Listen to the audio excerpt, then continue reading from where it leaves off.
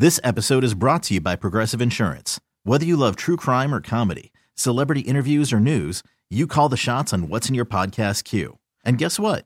Now you can call them on your auto insurance too with the Name Your Price tool from Progressive. It works just the way it sounds. You tell Progressive how much you want to pay for car insurance, and they'll show you coverage options that fit your budget. Get your quote today at Progressive.com to join the over 28 million drivers who trust Progressive. Progressive Casualty Insurance Company and Affiliates. Price and coverage match limited by state law. We move into a discussion in this hour of our program that I've been looking forward to for some time because we can cover some areas of discussion with Keisha Allen, who is Executive Director for Association for Metro Area Autistic Children Incorporated.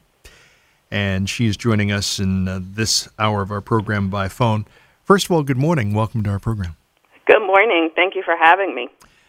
I want to begin with a little bit of your background because, as I understand, you've worked as an education administrator really with a focus in this area of special education and also at-risk youth. Why that approach on your part, career-wise? Sure. I have always had a passion for education, in particular those that are considered at risk, those that need to be taught differently. And so students who are typically classified under that umbrella of needing services under special education, what can students achieve?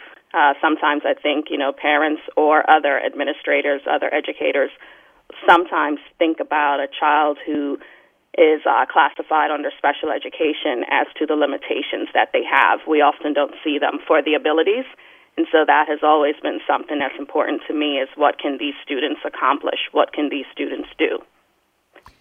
So that has always been a driving force for my impact and my critical role as to what I see is needed in education. How do you describe the organization that you head up in terms of what you do? I am the executive director at AMAC. It's the Association for Metro Area Autistic Children, and the school was founded in 1961 by founder Patricia Selch, who has since passed away. The school was founded for, in particular, individuals with a developmental disability.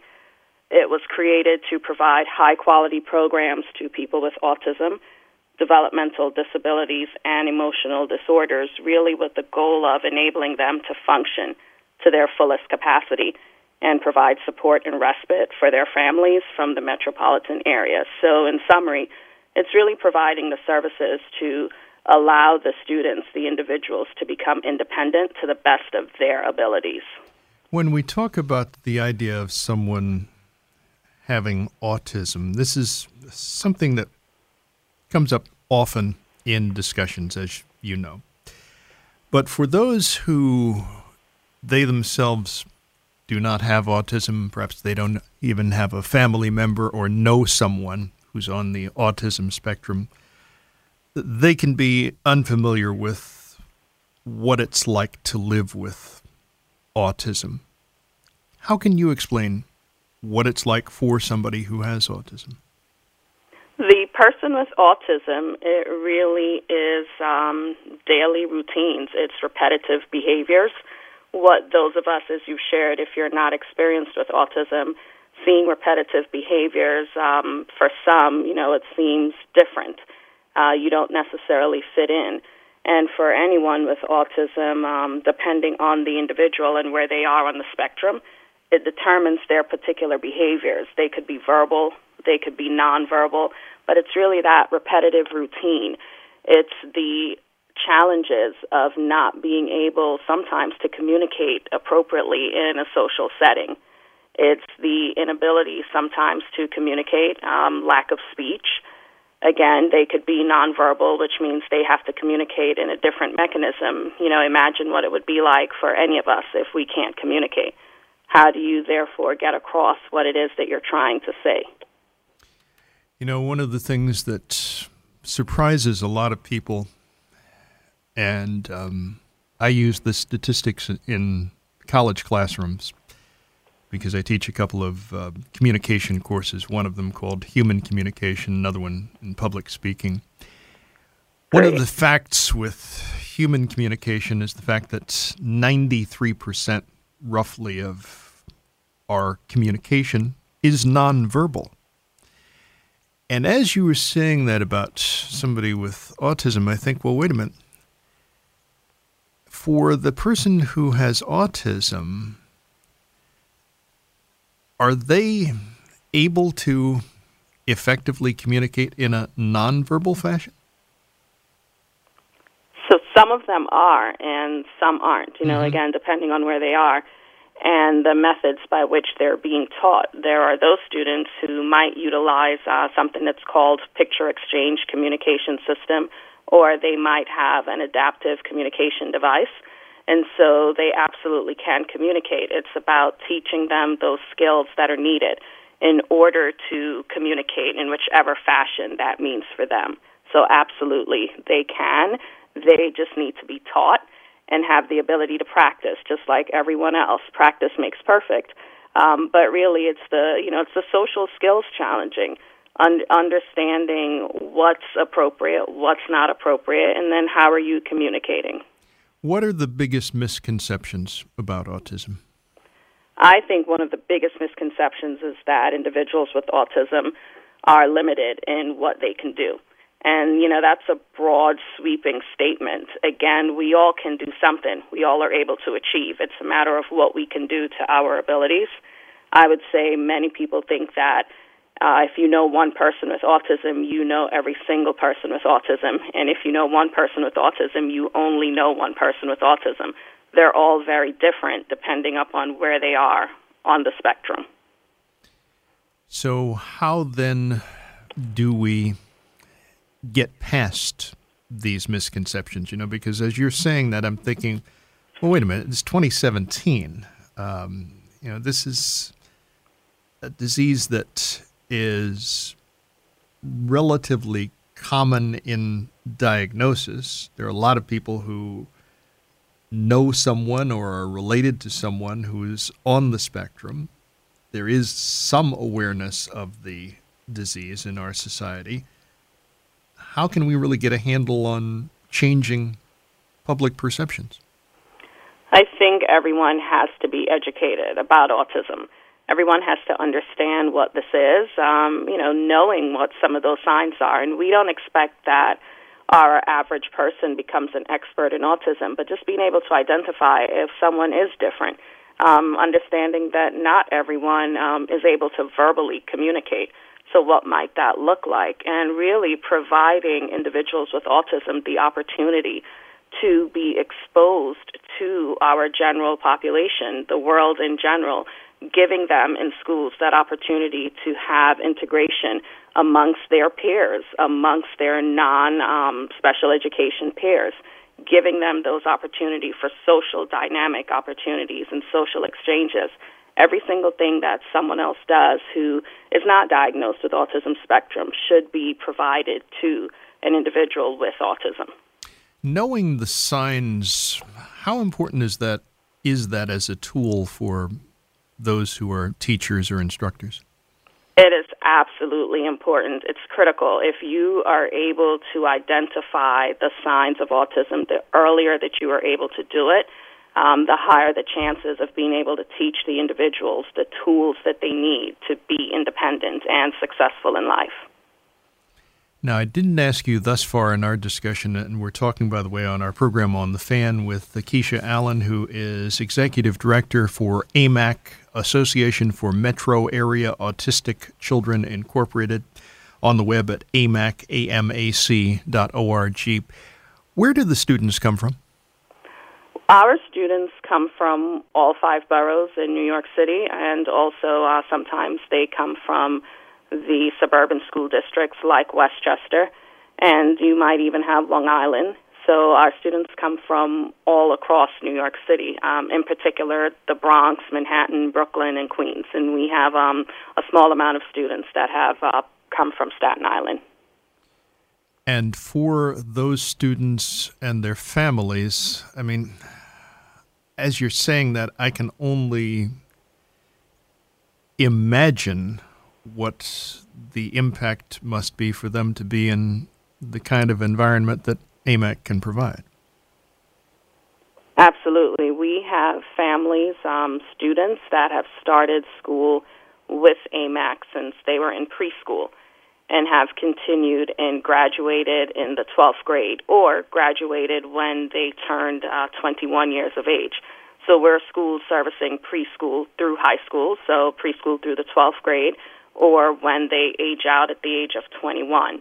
The students that are at our school, many of them are transported by busing, and so you take into consideration a daily commute for anyone, what it might be like for a child who has a longer commute. And then we also have those that are independent travelers who are able to travel on their own independently and get to school. But I would tell you that many of the families are so appreciative for the services that are provided at our school. We are teaching their children. Their children are becoming independent. I'll give an example at a preschool level. Preschool level, some of the students, they are potty trained. So, as any other school setting, a child coming into school having that experience for the first time isn't always ready or prepared for that. But we pride ourselves in really providing our students with those skills that they're going to need to live independently as they move forward. Radio.com.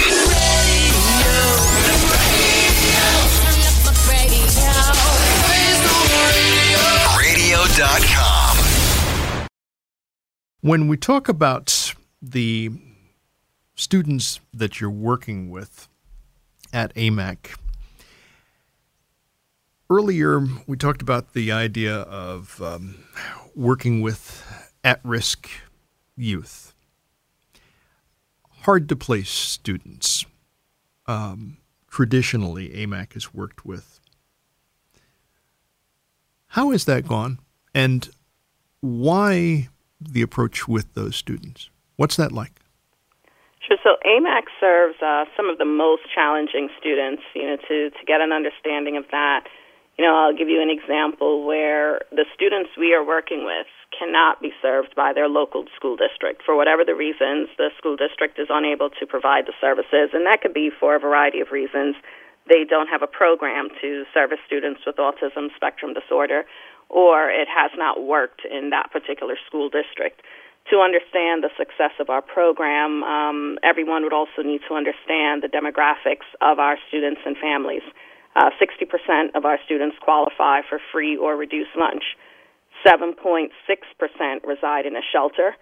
27% reside in public housing. So again, just looking at demographics, we are serving some of the most challenging students in terms of having a disability, and then also in terms of their own socioeconomic background. One of the things that AMAC does is we pride ourselves in being able to work with our challenging students. For an example, this past school year, we had 2 children who traveled from Westchester to attend school daily. They commuted every day. It's over 60 minutes each way. And on a daily basis, they're commuting for about 2 hours, and their mother sent them to our school because of the substantial improvements that they made and that she saw with her children, where their local school district initially told her there's nothing we can do to help you. And we were able to mainstream those children back to their local community school district this school year. And they were with AMAC for approximately 7 to 8 years, where we were able to work with them and teach them the tools they needed to have them mainstream back to their society. For us, it's about having our students progress on the continuum of services and transitioning them back to that least restrictive environment. So we might not be able to mainstream everyone back to their local community school, but we are able to reduce the restrictive environment that the students are in. A goal, again, is to mainstream children, and we do that without utilizing one-to-one aides. If we think about it in society, not many of us have an individual who's specifically working with us on a daily basis to help us be independent and to achieve that goal. So for us, unless it's an emergency, we don't utilize one-to-one aides, and we're helping our children to learn independence. And we do this by utilizing applied behavior analysis. And so ABA as a methodology systematically applying interventions based upon the principles of learning theory to improve socially significant behaviors. And so we're helping them to improve upon behaviors. We're helping them to understand what's appropriate, what's not appropriate. We're giving them that opportunity to transition to the real world with functional skills. And I think that's something that individuals with autism, it doesn't come as naturally and as easy for someone who doesn't have autism. Functional skills are important. Understanding how to cross the street, understanding socially appropriate conversations. Those are things that are critical and key to us. So we ensure that we're providing them with those functional skills. And when you say that about providing them with those functional skills, as you're saying that and talking about the work of the school, I'm thinking, as I assume some of the people who are listening to us probably are thinking too, well, wait a minute, this sounds like very challenging work. What are the people like who work with AMAC? The staff that work with AMAC, it's a phenomenal staff. You know, staff are not paid like other school districts. So we are a state-approved non-public school, and we're funded solely through the New York State Education Department. So our funds are from the Education Department, and we do not receive funding like a traditional public school district. And that's an issue. That's a broad, sweeping issue across the board for schools that are non-public schools. So the staff and everyone working at AMAC, they truly love what they do. They're not there because of the money. Some of my staff come in on a daily basis. We don't know what we might deal with in terms of behavior. Some staff are bit, not because students purposely want to bite. This is a part of the behavior. This is a part of, for some children who have autism, that's a behavior, getting kicked, getting bitten. And staff come in on a daily basis, understanding that the challenges that we're going to have with a child is just that, but we're going to be able to work with them and teach them the skills they need. So the staff there are committed, they're dedicated, and they're doing this because of their sheer passion and not because of the money or the salary or the benefits that they make, because, again, it does not compare to a public school district or to a not-for-profit who has the funding other than government funding. So they're doing this because of that care and because of that love in seeing children improve and being able to enhance and get those skills that are needed. Your passion shines through in the words that you were sharing with us and the way in which you were speaking about this. For people who are listening to this discussion today who, some of them like me, are very touched by what you're saying, and we wonder, okay, realistically, what can we do to help you? Realistically, one of the things that's critical and important to us right now is we are looking to relocate. We currently reside in Manhattan in the Chelsea area, and as you can imagine, that's very expensive, the cost of real estate. And so we're looking to relocate, and we have focused on the Bronx. It is the borough that has the cheapest cost for real estate currently. It hasn't yet matched the other boroughs, and we've looked at all boroughs. So we are looking for space, approximately 70,000 to 75,000 square feet of space to accommodate our school, also including outdoor space. That's something that's important for our students, to have that ability to have the outdoor respite and to have all of the things that come with that. We are also looking for donations, and so for anyone who is interested in donating to our school, funding is always a need. Again, that's one of the things that we're currently working on, is building and increasing our fundraising efforts, because, again, we're a school funded by the state, and our funds are limited. So in order of importance, it's that relocation of space. And then for those who would like to donate, clearly monetary would be expected and accepted as well, rather. So anyone that would like to donate, or also donating supplies for our students, that's something that we would also appreciate. What kind of supplies? Supplies in terms of books, reading books, that's important, both for verbal, nonverbal students. supplies for our related services unit, which are speech therapists, occupational therapists, physical therapists, and counselors, materials that can be utilized in those particular areas, regular school supplies, glue, paper, pencil, things of that nature, but the books are critical.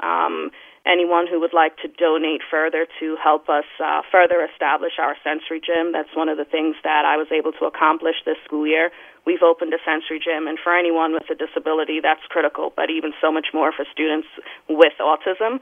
Our related services unit, they would absolutely love any donations to further enhance our sensory gym, so that's something that would also be of use. Okay, I'm curious about that. What exactly is a sensory gym? Sure. So a sensory gym is a gym that's actually created for children with autism, and it helps those who are either underutilized in the area of sensory, or they might be overstimulated in the area of sensory, so someone who might not be able to accommodate loud noises, or someone who might not be able to accommodate the touch, someone touching their skin, or someone who needs to feel pressure on their skin. So it really allows them to accommodate and to utilize the senses that are either under or overstimulated, and gives them that ability to have that output and to really release the various issues that they might be having as it relates to sensory. So when we're looking at the things that people who are listening to us can do to help you, donations come forward as a very key area. Do you use or can you use volunteers at all? We can use volunteers. That's a program we're working on. With volunteers, we have to undergo a thorough investigation background process prior to anyone being able to come in to work with our students. So that is something that we can utilize, providing we've gone through that process and they have passed the investigation background. Anyone working in our school, working with our children, they have to undergo that thorough, intense security background check. Now, one of the challenges, I would imagine, becomes this area of trying to retain staff because, you know, you're dealing with, obviously, funding challenges that to some people might even seem insurmountable, but you're dealing with those. What's it like? I mean, how do you keep people? You know, again, it truly goes back to the passion that people have. I'll tell you, over the past, I've been the executive director there. I just completed my second year, and I have seen the staff issues increase yearly. The public schools have started to recruit from schools like ours because they're coming in with all of this training on how to work with a child with autism, and many public school districts are trying to create their own programs. So how much better is it to be able to recruit staff from schools like this where you could pay them more in terms of the salary, in terms of benefits? So it is a challenge. I would say that over the 2 years, I have seen the increase in staff leaving and being recruited by other schools that can pay more. I would say that's about 45%. It's the passion that they have for wanting to be there. It's me having worked on some of the benefits that we provide, trying to get additional funding so that over time we can increase the salaries. But it really comes back to the passion that individuals have for our children and wanting to be there to see them succeed. Radio.com.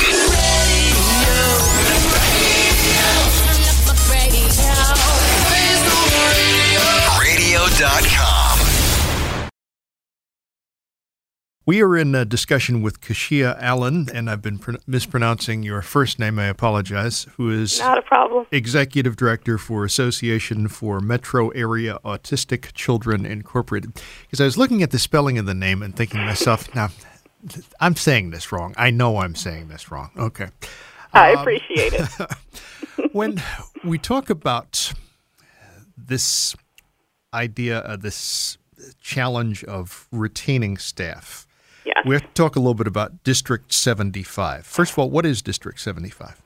District 75 is a program within the New York City Department of Education's education system that services students with disabilities. It's meant in particular for students with more severe disabilities. So you will find that they service a range of disabilities in that program, not just autism, but students who might be emotionally disturbed, students that might have traumatic brain injury, etc. Prior to us leaving on the break, we talked about, the question you asked about the retention of staff. I would be remiss if I did not share. For our school, a state-approved non-public school, we're funded approximately $38,000 less than our public school district counterparts, in particular District 75. I can share that our staff work extremely hard. We've had graduating students in the 2016 school year. We had 21 high school graduates. Again, our numbers are smaller than your average public school, but for a school like ours, this is a large graduating class. 24% of that graduating class earned a local high school diploma. 48% earned a Regents diploma. And for those who are not clear on the local diploma and what that means, a local diploma is where students have to take the 5 Regents exams. There are 5 basic Regents exams that they have to take and pass in order to earn this local diploma. And then the Regents diploma, they're taking more than 5 Regents diplomas to earn that. And then 28% of our students earned the Career Development Occupational Studies certificate. Of our 21 graduates, 24% went to college, 14% went to Job Corps, and 9.5% entered trade school. And one of our students earned a scholarship to attend college. And so we are doing phenomenal, amazing work at our school in order to prepare our students to go out into this real world and acclimate and achieve for each individual what success is for them. But we're doing this work and we're funded much less than our counterparts in a public school system. Mm. So the natural question that comes up is,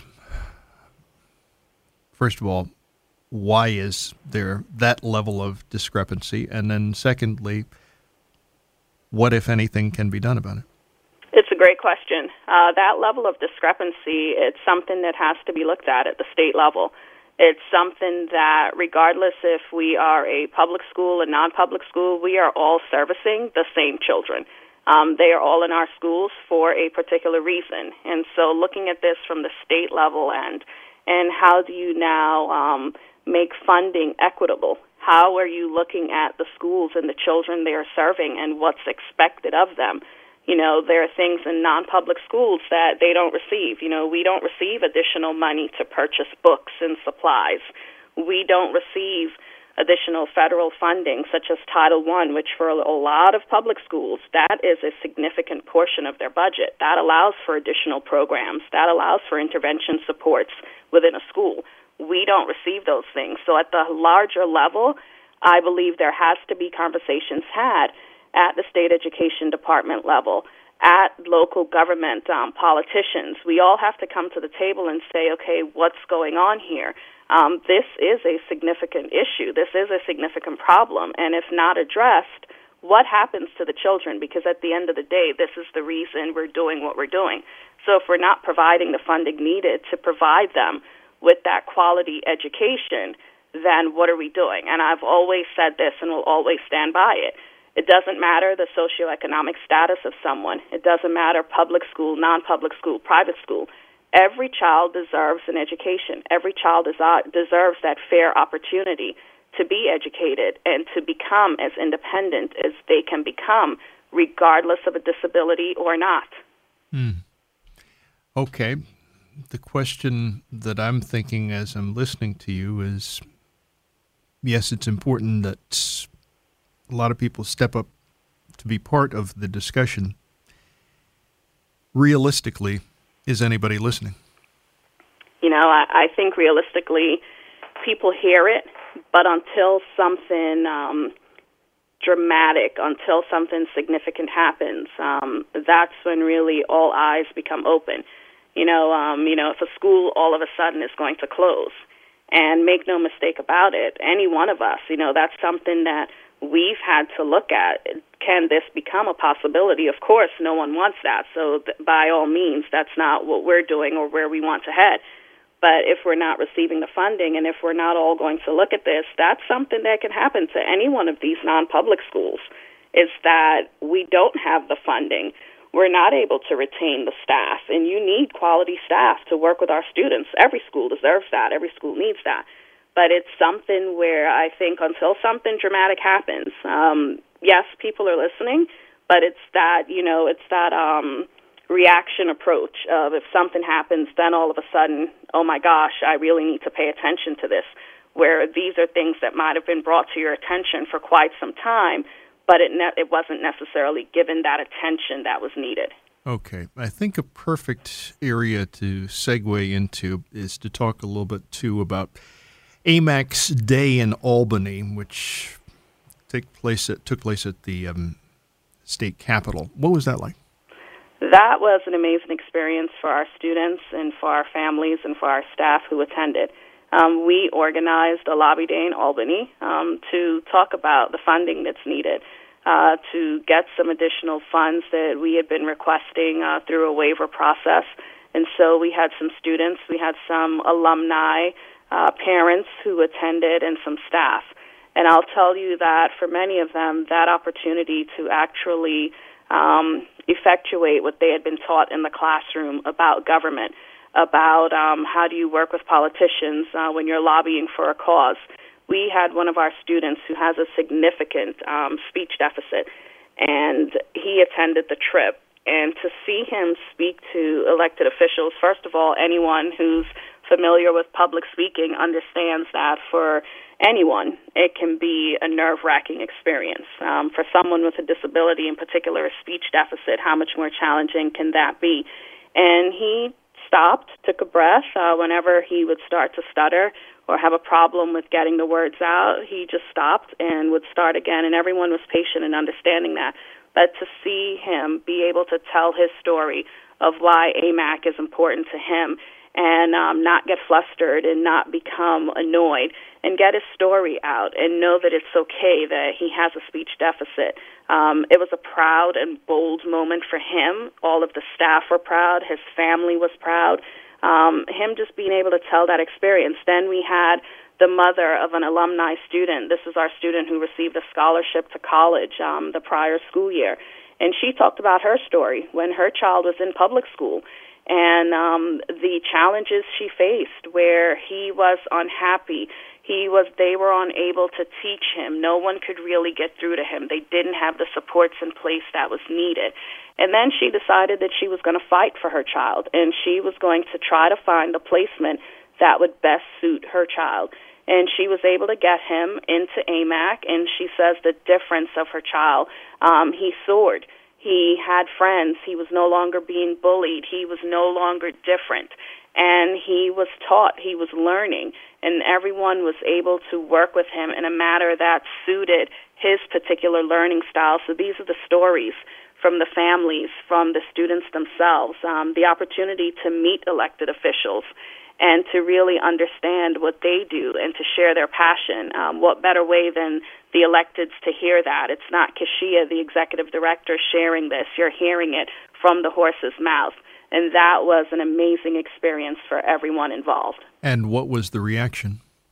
The reaction was, wow, look at what this school has accomplished, has done for their students, and how much more they can do. We were successful in lobbying for some additional funds. The state said, yes, they would work with us to get additional funding, and we're still working through that process. But everyone involved was extremely proud, and we look forward to being able to continue that collaboration and that partnership with the State Education Department to receive additional funds and to further help our students continue their learning progress. Let's talk a little bit about this idea of this new location you're looking for and what that process is like, because you mentioned something very important when talking about the kind of space that you need, and obviously costs are going through the roof, no pun intended, in most of the city. and even in parts of the Bronx, too. Are there specific areas of the Bronx where you are looking at this point? We have not. We've looked in the South Bronx. Some properties have identified themselves in the South Bronx, but again, a lot of people are seeking space. Mm-hmm. We haven't focused on one particular area per se. It just happens that I would say at least two of the buildings that were brought to our attention have been located in the South Bronx. In terms of a commute-wise perspective, that's an area that works well also because it is near public transportation and you have various options and mechanisms for public transportation. But we haven't focused solely on one area. In terms of why the Bronx, perhaps some people are asking that, and, we've talked about this. It is more cost-effective for the school. The way in which we're funded and what the state will approve, the Bronx at the moment does work better for our budget. And so that's something that we have to focus on as we're looking for 70,000 to 75,000 square feet. We're looking for more conducive space to learning, gym and outdoor areas for children, closer to potential collaborative partners and resources. And that's something that's critical and important. Again, the ability to give our students the opportunity to have all of the experiences that their peers do. That's something that's very important. And it also provides for the expansion of our school to our full capacity. So getting a space and allowing us to relocate into a building that would provide our maximum capacity is also something that would help us from a revenue perspective, because now we are maximizing the number of students that we can have per our state license. And that means that we have that increase in revenue per tuition per student. Opening up a new school, the licensing process, how long does something like that take?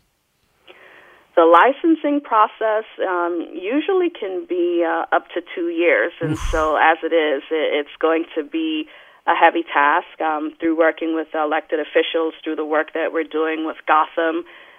That's something that we will expedite so that we can get this done within a year. It's something that we've put on the radar for everyone. The State Education Department is aware of this. Elected officials are aware of this.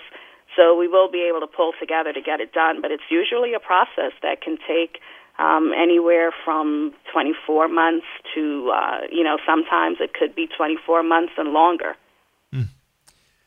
Well, it sounds like a very ambitious effort. I mean, one can only hope that you're able to find a space, first of all, that is completely suitable for what it is that you want to do and that will suit your needs, and that this process can be moved along in an expeditious fashion that would definitely serve you well as an organization. amac.org, amac.org, the website. And through that site, I'm assuming that people can get in touch with you if they're interested in helping out in terms of donations or things like that? Yes, absolutely. They can also contact the school. They can contact the school at 212-645-5005, extension 2112. They can ask for me, Kashia Allen, or they can simply ask for the executive director of the school. Those messages will come through. They can also get in touch with us via the website. Again, that's www.amac, A-M as in Mary, A-C, C as in cat.org. They can reach us that way as well. And I would be more than happy to speak with anyone who has ideas or potential space that can help us, those that might be interested in volunteering. So absolutely look forward to anyone who is willing and interested in working with us. And thank you for this opportunity as well. Certainly. And would you just repeat the phone number you mentioned? Sure. It is 212-645-5005, extension 2112. Very interesting discussion with Kashia Allen, who's Executive Director of AMAC, talking with us on our program on The Fan this morning. Good luck with your efforts. Thank you very much. Thank you. This episode is brought to you by Progressive Insurance. Whether you love true crime or comedy, celebrity interviews or news, You call the shots on what's in your podcast queue. And guess what? Now you can call them on your auto insurance too with the Name Your Price tool from Progressive.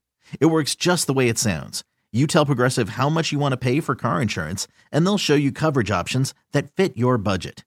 Get your quote today at Progressive.com to join the over 28 million drivers who trust Progressive. Progressive Casualty Insurance Company and Affiliates. Price and coverage match limited by state law.